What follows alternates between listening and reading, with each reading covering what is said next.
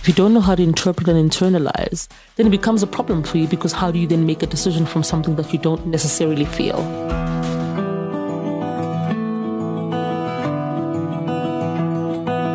A couple of months ago, I found myself in the boardroom of a big listed entity here in South Africa. I'd been invited to sit on their digital advisory board, and in that moment, I was really regretting saying yes. It was not the most inspiring or insightful day I'd ever been a part of, until towards the end of the day, a young lady walked into the room, a lady by the name of Lerato, Semenya.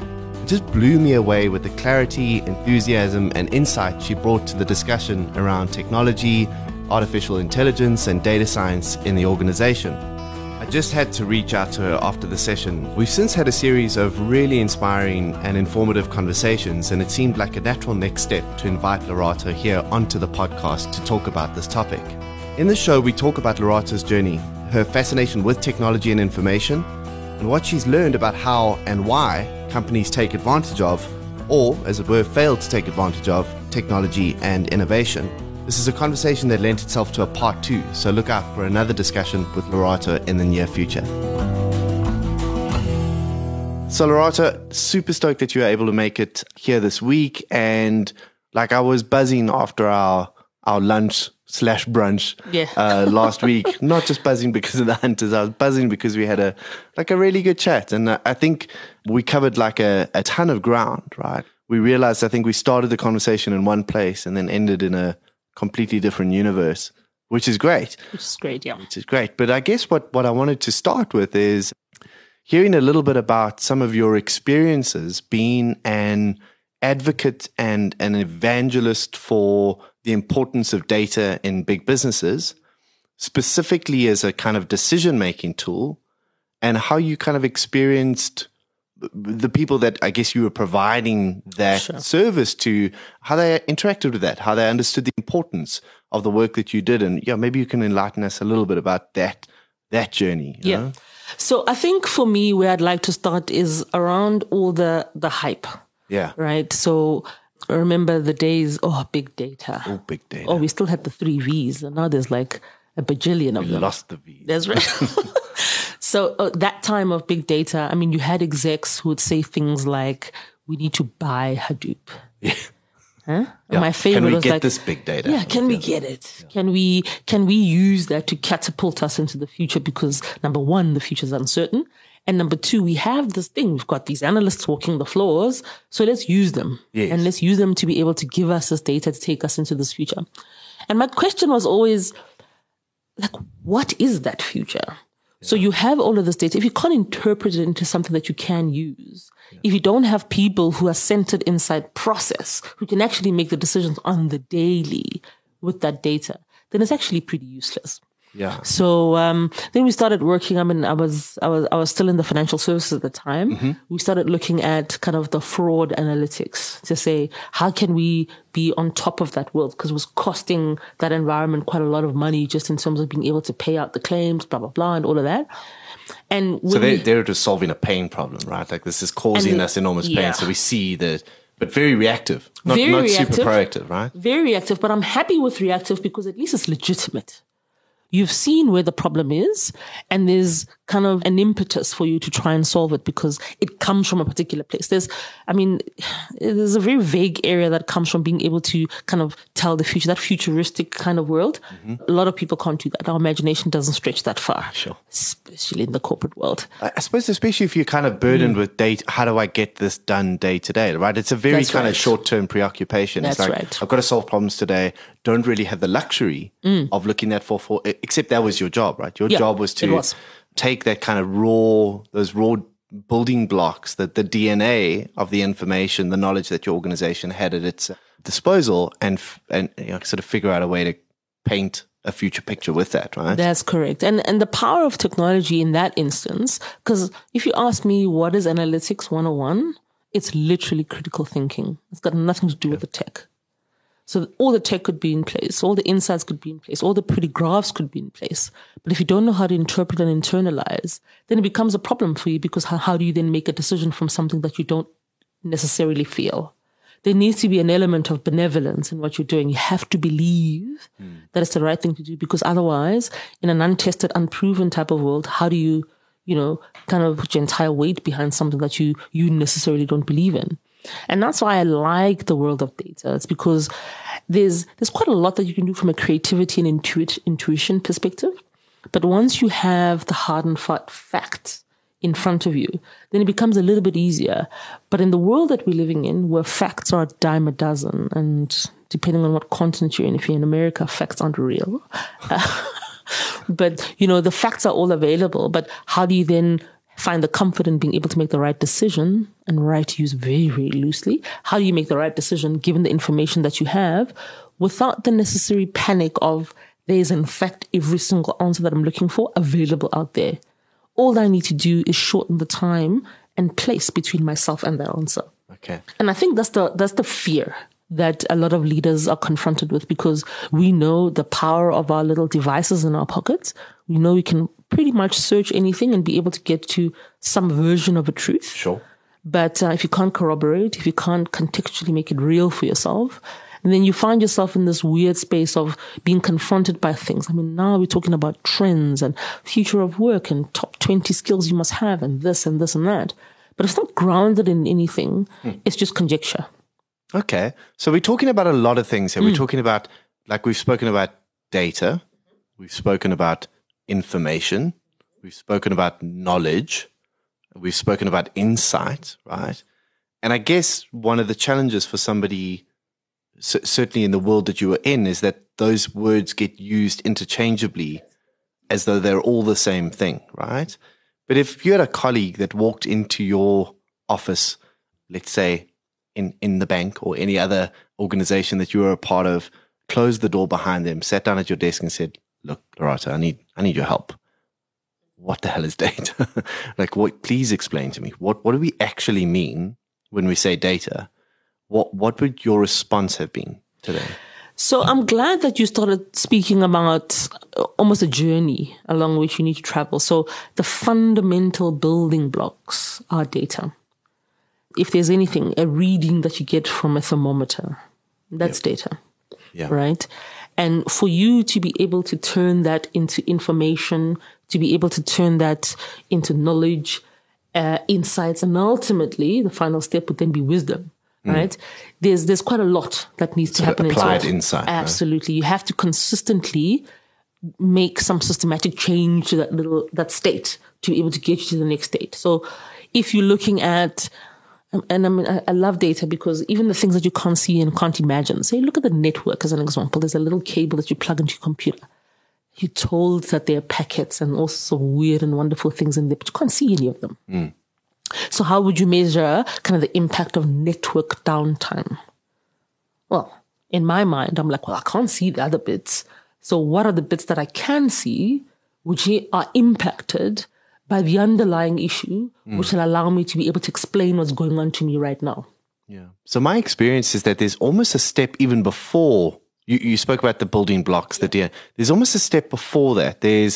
We need to acknowledge that the dictionary definition of data, right? Like is the things. It's all that jargon. It's an inscription, on the wall of a pyramid. It's a symbol. Often we forget that numbers, symbols, letters, that these things are data because we recognize them because they're in a language that we understand. But you only need to travel to another country and to see something written on a wall and to have absolutely no idea what it means to fully appreciate that data is completely neutral. It has no intelligence inherent in it. It has no bias. It has no feelings. It has no life of its own until you contextualize it. You know what I mean? So the moment I have some context to that data, it becomes information. But even that's not useful yet, right? Like we don't have an information problem in business. We've got more information than I think we know what to do with. We've got a curation problem. How do we distill useless contextualized data, useless information from really useful information? So how did you do that? How did you find ways to make information more useful for people that had to make, for your own decision making, but for the people around you that had to make better decisions? So this is the marriage of kind of art and science. From a context perspective, that helps, because if you are moving from a world that's highly reactive, it becomes easy because your problem is known. Therefore, you're just working to shorten the gap between the known problem and a potential solution. So then the solution might not be known.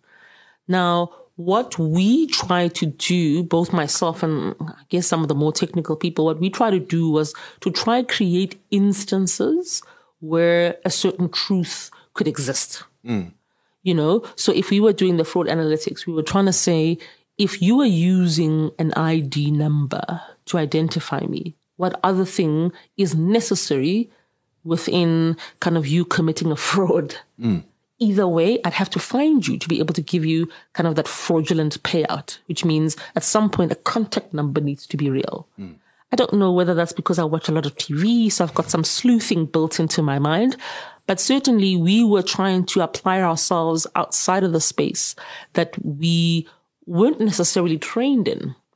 So the value of kind of a secondary story became quite important, because we weren't fully entrenched in kind of the areas of the bank that we were involved in. But certainly it allows us to be able to use our naivety to our benefit. If I'm asking a question, I'm asking genuinely because I don't know. And therein might be our solution. I'm not asking because I'm trying to test you. And if you're willing to be brave enough to explore those paths with me, then we find ourselves in a place. But really, that's where I'm talking about the art component. I don't necessarily know the answers, but my richness comes from the creative questioning. Yeah, there's a deeply creative part of that, which maybe we underestimate or undervalue. I think so. That's why today we talk about storytelling being quite as important as it is, because once I've consumed all of that data, turned it into information, etc., how do I then create the stories for you who potentially doesn't see the creativity in it to be able to journey manage you? How do I show you that there's an interrelatedness between certain issues? How do I then move you from where you are to potentially where I want you to be, given that that might not be the final place that we end up at?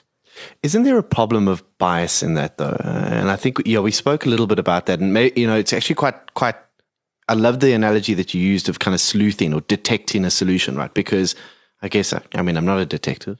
Surprise. But I imagine that if you were, you'd have to be very careful of your own assumptions and your own biases when you're trying to figure out, who your suspects are or what clues to account for. It's a data processing exercise, right? I guess information can be used in one of two ways, either to kind of inform your decision making or to reinforce your ideas. Kind of as being much more dangerous. Oh yeah, absolutely. Like a retrospective way of going, I was right, because I've carefully selected data that suits the thing that I was hoping to be right about, or the decision that I've already made. And how did you manage? Because you've worked in the financial services sector, big organization, complex organization, hierarchical organizations. And then in the energy sector, same things. And then in the human capital / talent / resourcing space. So you've probably experienced similar problems across all of these industries. How did you manage maintaining the kind of the purity of the value of the information so that it wasn't used only as I told you so justification? I imagine that must have been pretty difficult. Yeah, it is. So burgeoning industries often require lots more work than is necessary. So if, in essence, I was trying to establish a pattern of some sort and I let the tech do what it needs to do and it surfaces certain things, certain truths about your organization, if you inherently believe something different, you're going to work incredibly hard as a leader to dispel whatever it is that information is saying. But the data is, in fact, the cleanest version of the actual, occurrences of the organization. So that's the first battle that we had to come across quite a lot. People certainly didn't believe that the data. So the issues then became more the data can't be clean, or, I don't trust the system of record or whatever. So some of the kind of human, emotional type, this can't exist in a world that I know to be true from a legacy perspective. I would identify that as issue number one for us.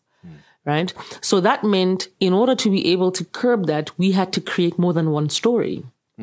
which in essence, if I look back onto it, is in fact putting in more effort than is required, because we could just take the synthesis of that data and be able to understand, remove from our own biases, could there be a universe where this was true? Yeah. I mean, I remember doing the philosophy of maths in university, and it was literally about, can you imagine a universe where this was true? And if we did that, then we would critically assess things. I mean, that's why even today, when you talk about the human capital world and technology, I always say, when you're programming these algorithms, you're using your own bias to be able to do that. Sure. So it'll pick up or exclude whatever it is that you would naturally exclude or pick up. Yeah. So that's why that conversation became quite a philosophical one. And if you're interested in trying to remediate, you don't care much for philosophy. Of course. Again, right? You don't have the luxury of... You don't have the luxury of time. You don't have almost even the brain span to be able to sit in and philosophize around issues where a known problem exists and you're looking to close a gap from a revenue perspective, from a customer retention perspective, whatever the issue was. So if we go back to the singular fraud kind of assessment story that we were talking about, at some point, what my client was saying, that internal client, they were saying that we're losing money by making payments to fraudulent claims. And I was saying, well, how do we then get to identify who these people are?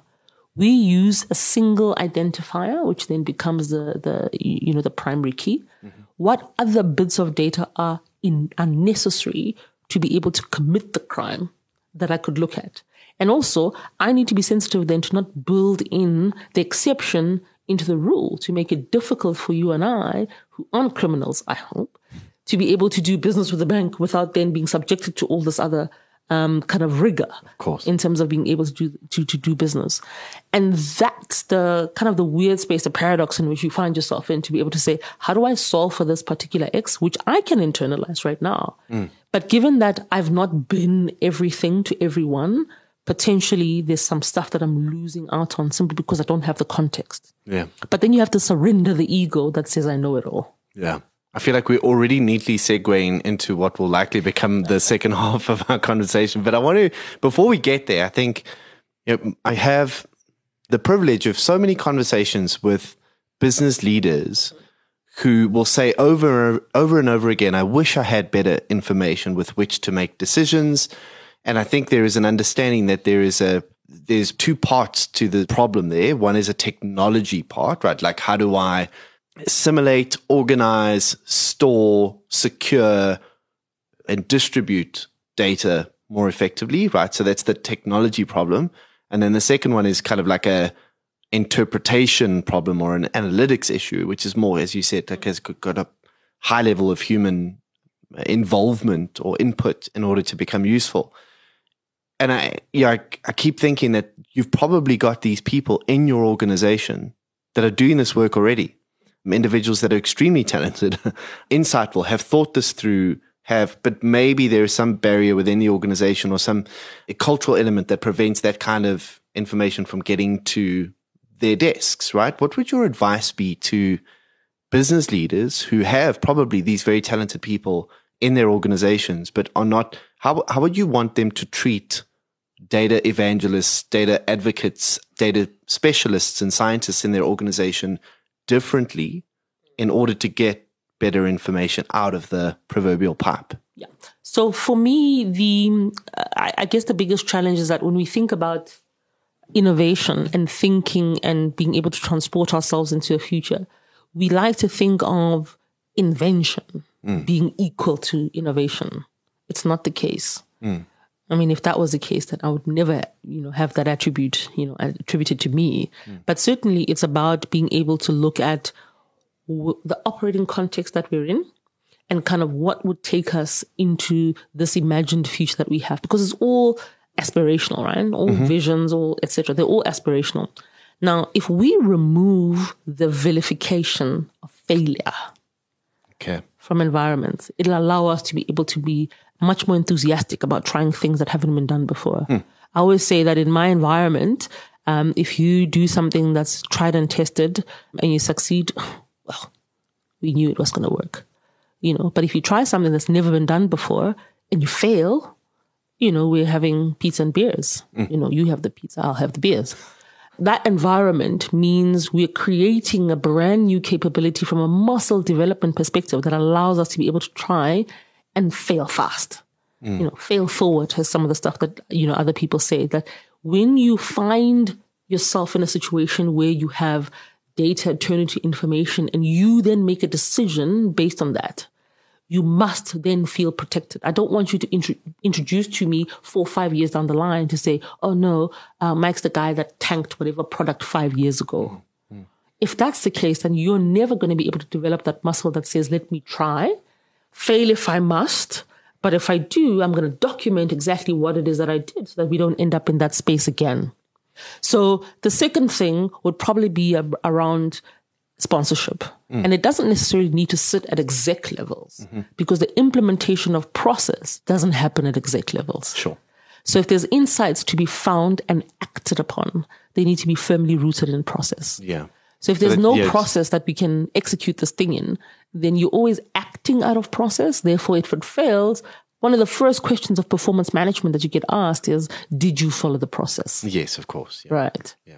I guess the gateway drug to to that kind of culture is just a welcome approach or a welcoming approach to different ideas or dissenting ideas or the opinion in the room that is atypical, a willingness to entertain ideas that are not normal, of the social norm in the organization. That's a, like you said earlier on, that's a muscle that you need to exercise, right? So that, the power of being willing to entertain, understand, internalize, and make sense of information that maybe doesn't reinforce our kind of core beliefs or the thing that we're absolutely sure is true or whatever else it might be. And then still maybe dismiss it afterwards, but at least give it the opportunity to grow some legs. Yeah. So you have such authority and kind of experience and credibility in this space. I mean, what was the beginning of your fascination with data? Like, where did that journey begin for you? Was it like somebody came at a university open day and said, data scientists are the future? And you were like, yay. Or what happened? How did Lerato go on a journey of, like, I must understand the knowledge? Or where did it come from? So the tech journey, much more than the data journey, the tech journey started much earlier. Okay. I was potentially maybe 6 at the time. I went into work with my mom. And at the time, faxes were big. It's a big deal. Big deal. The telefax. And I really was okay with typed text. But now paint a picture for us. Where's your mom working? My mom works in the unions. She works at an NGO, and what they focus on is workers' rights around, gender equality and those kind of things. And she was in that same civil space then, right? Like, she was. Oh, okay. So 6-year-old Lerato is going to work with mom, this kind of deeply conscious environment, That's right? And probably impacted just by that, right? That space and that presence. And then, okay, so back to the fax. That's right. So I'm okay with typed faxes, right? So I'm okay with typed letters coming out of this thing because obviously there's something on the other side that's creating them and they're coming out on my side. No problem. So my mother asked me to go and pick up a fax for her. So I'm standing at the fax machine and out comes a piece of paper with handwriting on it. I was blown. I was completely blown. Where are the tiny people? Where are these people sitting comfortably able to jot this stuff down and it be able to come out of this machine? Yeah. And I remember kind of just thinking, this is amazing. And I know I don't have the vocabulary to be able to even ask the question as to what I just witnessed. And it was my little secret for a while. It took me a few years before I was able to have the conversation with my mom to say, actually, what happened that day? Like, where are the little people? Where are the little people that built that? And it really became kind of the foundation for me in terms of being able to look at things that may not necessarily be in my purview, my experience, and be able to ask myself the questions, certainly myself before everyone else. And that's why the data world ended up being quite impressive for me, because it had a complete absence of vocabulary. People knew that the thing was important. You found yourself in environments that have huge amounts of data and they'd still say, we want big data. And I'm like, how much bigger data do you want, considering what you have now? Yeah. So the notion of being able to get to definitions, core definitions. There's one bank right now that's doing incredibly well. One, because they completely abandoned the definition of what a bank was. Because before them, a bank was bricks, mortar, an ATM network, etc. And they came in and they had none of that. All they had was a banking license. So I've become quite obsessed with definitions and what they mean. And is that the definition that I want to find myself in? Because if it isn't, do I not have the power then to be able to create something new? Yes, for a little while, people might think I'm crazy, but certainly, the power of one misfit becomes, the story for most. Yeah. And hard to think of anything that is more spoken about with less clear definitions. That's right. More spoken about and less understood than this kind of part of the technology ecosystem, right? Although I suppose you could say that about many parts of maybe you could say that about technology, like in general, right? Yeah. Everybody's talking about it. Every article is about it. Everybody's being disrupted. Everybody has to innovate. Gotta Uber your business. Thousands of executives around hundreds of boardrooms spending billions of rands, and no two of them have the same definition. Right? This is a problem. This is a problem. And I don't mind the fact that there are multiple definitions. All I want is that you must have clarity of what the definition is for you to embark on the transformation journey that you want to embark on.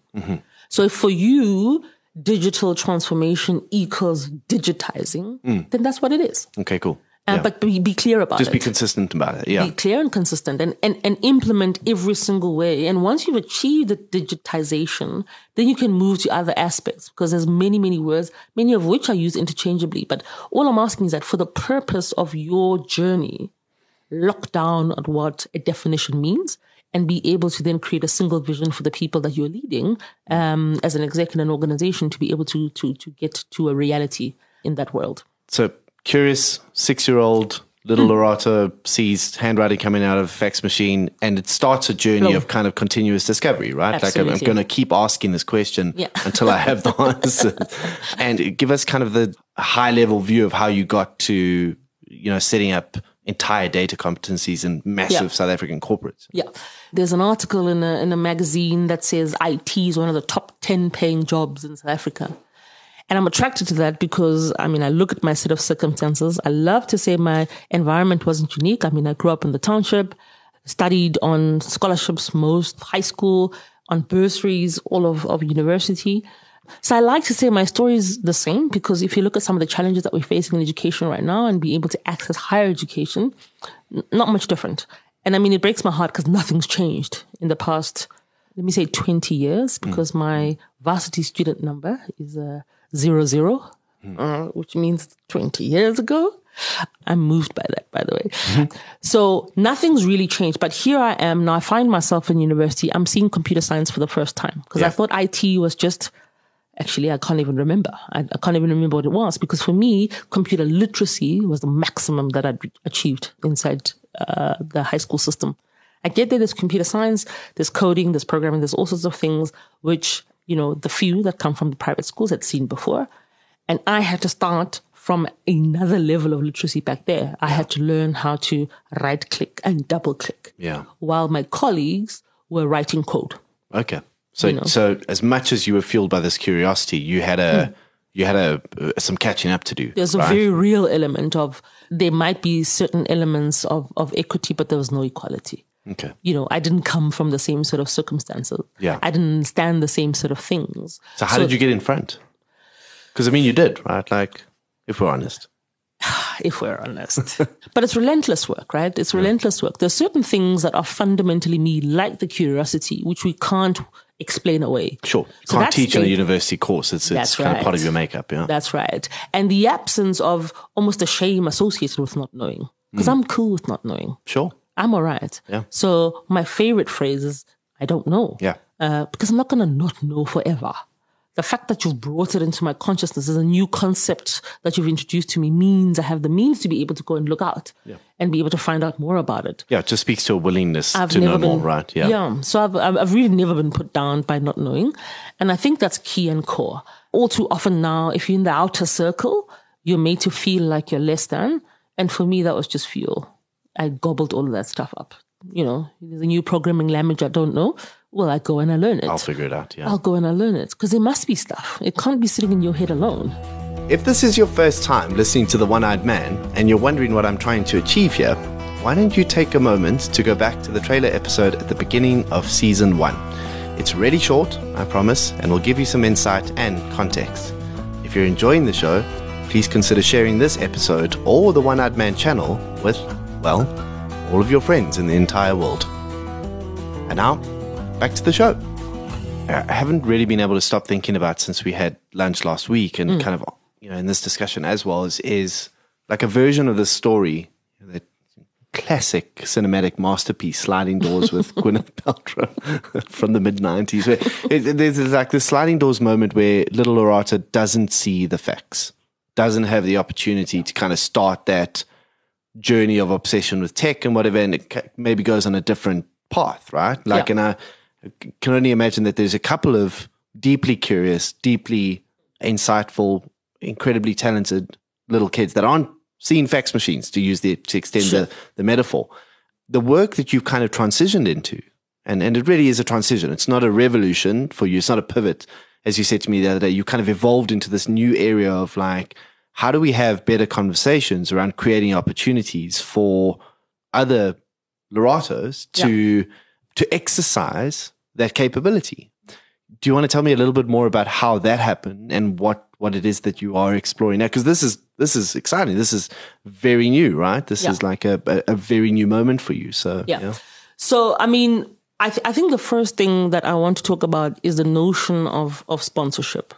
And I want to bring in the word sponsorship specifically because when we talk, we like to talk about coaching and mentoring, etc. But sponsorship takes it one step forward because sponsoring allows you as Mike to be able to have a conversation about Lerato, whether or not Lerato knows the conversation is happening. Whereas a coaching and mentoring relationship, we enter into it and we know that there's a particular set of circumstances that we're working towards. So I found myself in a uniquely lucky position where I had a senior member of an organization innately see lots more than I saw in myself inside of me.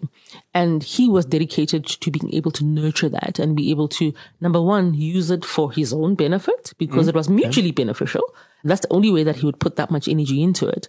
But certainly he became genuinely interested in what he kept on learning about me. So not a case of charity, kind of a symbiotic, Absolutely. You and I can benefit from this together, right? Absolutely. Being quite clear about those intentions. Absolutely. And okay. Absolutely. So at any given point in time, he was very clear what he was getting from the relationship. And certainly from my part, I was then seeing live in action what, bravery looks like. Because I'm asking myself the question, why would he even take a chance on me? But that's because he used a muscle that he probably worked hard to develop of being able to make a decision without having all the facts available. Sure. So he spots the talent, he spots the creativity, and he realizes that to be able to achieve his own strategic objectives, because he was the leader of an organization, that's the kind of stuff that he needed to do. But the relationship has to be mutually beneficial, like you've just identified. And we continued to work it. So the evolution was that we started from kind of the governance related world of IT, being able to figure out if, these are the objectives that you want to achieve. How do you close the gap between where you are and where you need to be? And then, of course, the world of data started coming across. And at the time, all the hype was BI. We're talking about dashboards. That's it, right? So we probably made full circle. But that 9 a.m. dashboard was everything. Everyone was asking themselves, what are the 5 things you need to have in your dash? 5 things. Really? 5 things. Without considering the maturity of the organization, you want to limit it to just 5 things? I'd be nervous. I knew it was 5 things. I'd be nervous. So, we had that conversation around, well, what are the 5 things? Put in a dashboard. Every morning I look at the dashboard and I decide what to panic about. Dashboards are great. And those things remain the same while the operating context is the same. What I really enjoyed about data is the stuff that lives and dies within moments.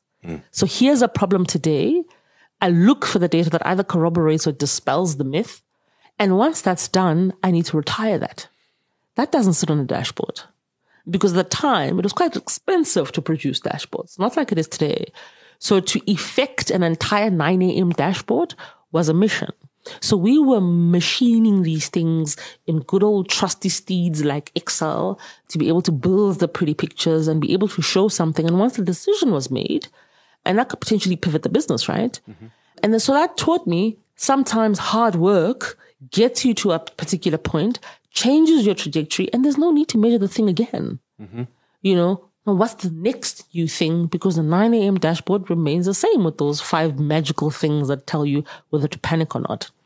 So this is the journey that I was quite lucky with my then mentor, who's still my mentor today, to have a conversation about, to say, well, you needed this information yesterday. You made a decision. You changed the course of the business. Yeah. Now that decision doesn't need to be made anymore. Yeah. I mean, do I go back to bed or do I find a new thing to keep myself entertained with? Yeah. And thankfully, he was very clear in his own mind. And whether that wisdom was innate or it came over time as well, it's a question that remains open.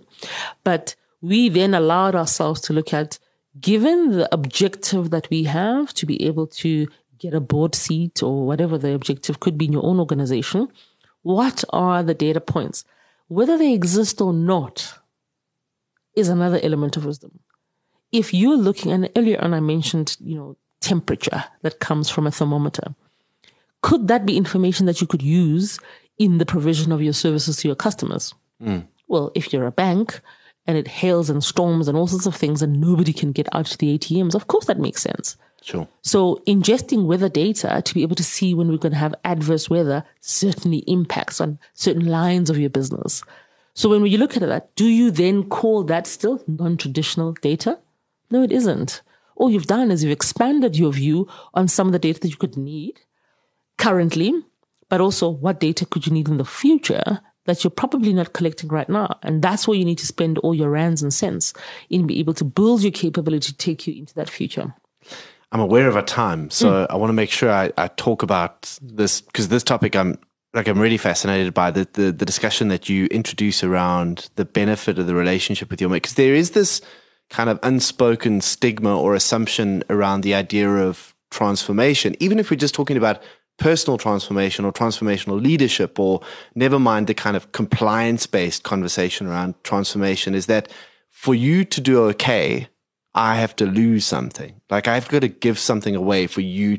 And you're kind of giving a really compelling example of actually we both can win if we're sort of explicit and open about our intentions and we play open cards with each other. There are more ways for us to win together than to kind of lose apart. Am I hearing you right? Or am I trying to write a movie script for this thing? Romanticize. No, you're hearing me right.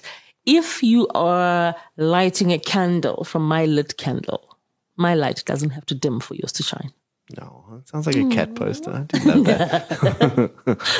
No, but it's because this is the narrative, right? The narrative is that like for things to change, somebody's got to lose, right? Like someone has to. That's right. And maybe what we're hearing is that there's less of a, I have to give all of this up for you to do well reality.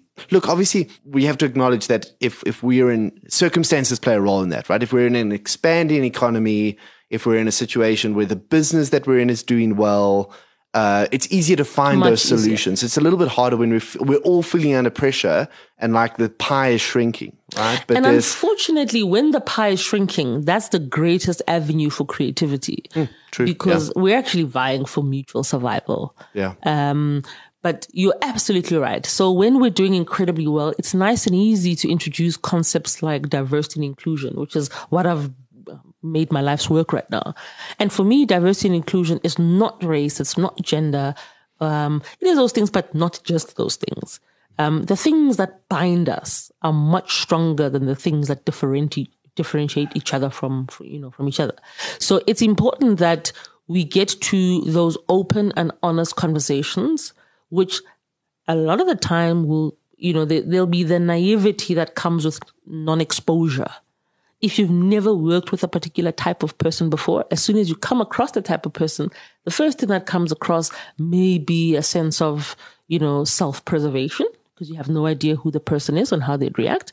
But certainly once you get over that hurdle, you may start to realize, actually, this is the missing ingredient that, I've needed for this recipe of mine to be able to work. In the corporate world, a large chunk of executives think of diversity and inclusion as something fluffy, number one. Sure. Number two, we've been having this conversation for 20 plus years, so surely we're there now. Yeah. No, we're not, because we're not making enough strides. I mean, there was a joke at the Oscars the other day that however many years ago, there was no black people there. And now in 2020, there was one black person.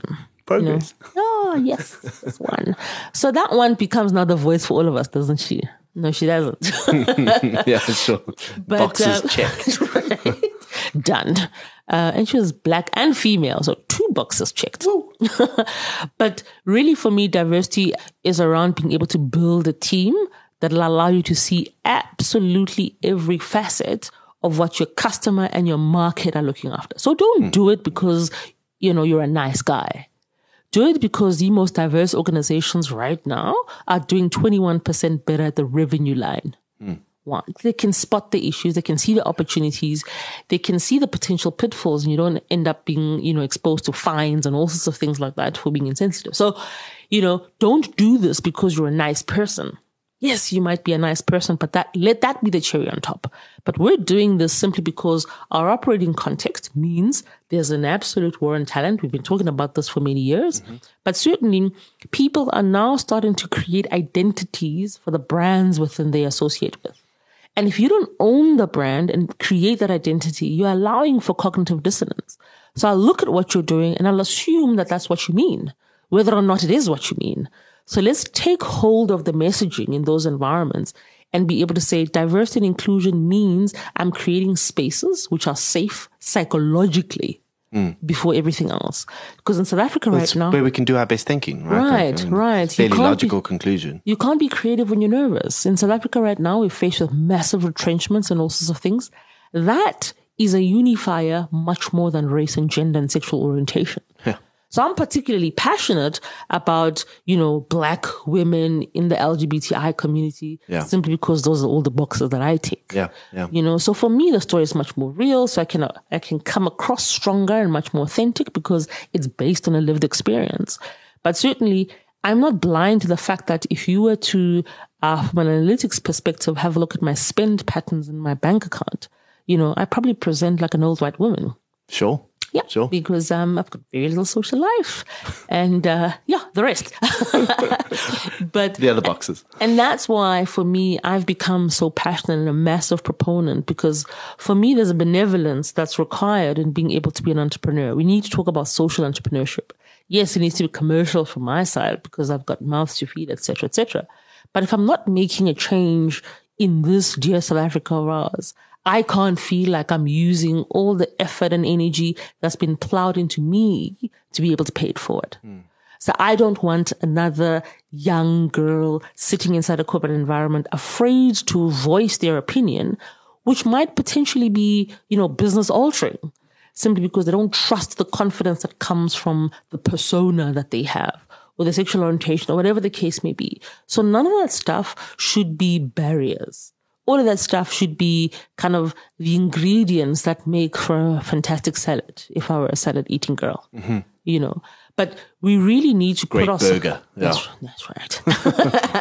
We really need to put our bodies on the line when we're talking about stuff that we believe in. And that's all I'm doing right now. Yeah. I'm saying corporate South Africa, the culture discussion is a massive one. I'm saying systematic change. How do we, at the policy and the process level, implement stuff that makes our environments inclusive? Can you imagine being a trans man or a trans woman having to think every single time you need to go to the loo at work? Yeah, cognitive burden. That's right. Yeah. It's called emotional tax. So you carry the burden of being who you are in an environment, and then people wonder why you can't bring your whole self to work. And that's, when we're holding up our violins and we're talking about culture and meaning and purpose and belonging and all sorts of things like that, we want to then, close our eyes off to kind of some of the basics that say, health, safety, blah, blah, blah. And safety, both physical and psychological. I can't express this enough, given where we are in this country. If you're facing a retrenchment, how can I expect you to be creative? 100%. I cannot. It's not lost on me that so many of the themes that you spoke about when we were talking about being an advocate for the power of data in an organization are the same themes that are coming up in your crusade around inclusion. We were talking about the importance of that dissenting voice. We were talking about the importance of using data as a way to combat, or rather facts, the data that makes up those facts as a way to combat confirmation bias and bad thinking. That's right. We've spoken about adding as many ingredients into the mix as possible so that the outcome can be far smarter. It's also not lost on me that you and I could have at least another 3 hours conversation around this. And maybe if I could, because I know that there'll be people listening to this that desperately want to hear more of your thoughts on this topic over and above what we've spoken about in the realm of data and business decision making. Can I steal you at some point in time for a part 2 of this conversation where we dig deeper into how do we have better conversations around the transformation agenda so that it doesn't feel like a zero-sum game? Absolutely. So it's not a case of you versus me. It's like how do we build better businesses on top of this thinking? So can we do that at some point in time? I'm committing live. I am absolutely. Let's go live. So I can't lie. so thank you again, Lerato, for your generosity, for your ideas, for your experiences, and for being able to share those in such a powerful and creative, for a scientist, creative way. I'm just very grateful to you for your time and energy. Thank you so much, Mike. It's really been an absolute pleasure. And I mean, I always say, which I've said to you before, I think the power of the multiple stories that we have gets us to a place of being able to understand exactly what we can do as humanity. There's so many problems, there's so many opportunities in the very same breath that we are at the precipice of being able to solve. And I cannot wait to be able to do this with you. Amazing. Thanks, friend. Alrighty.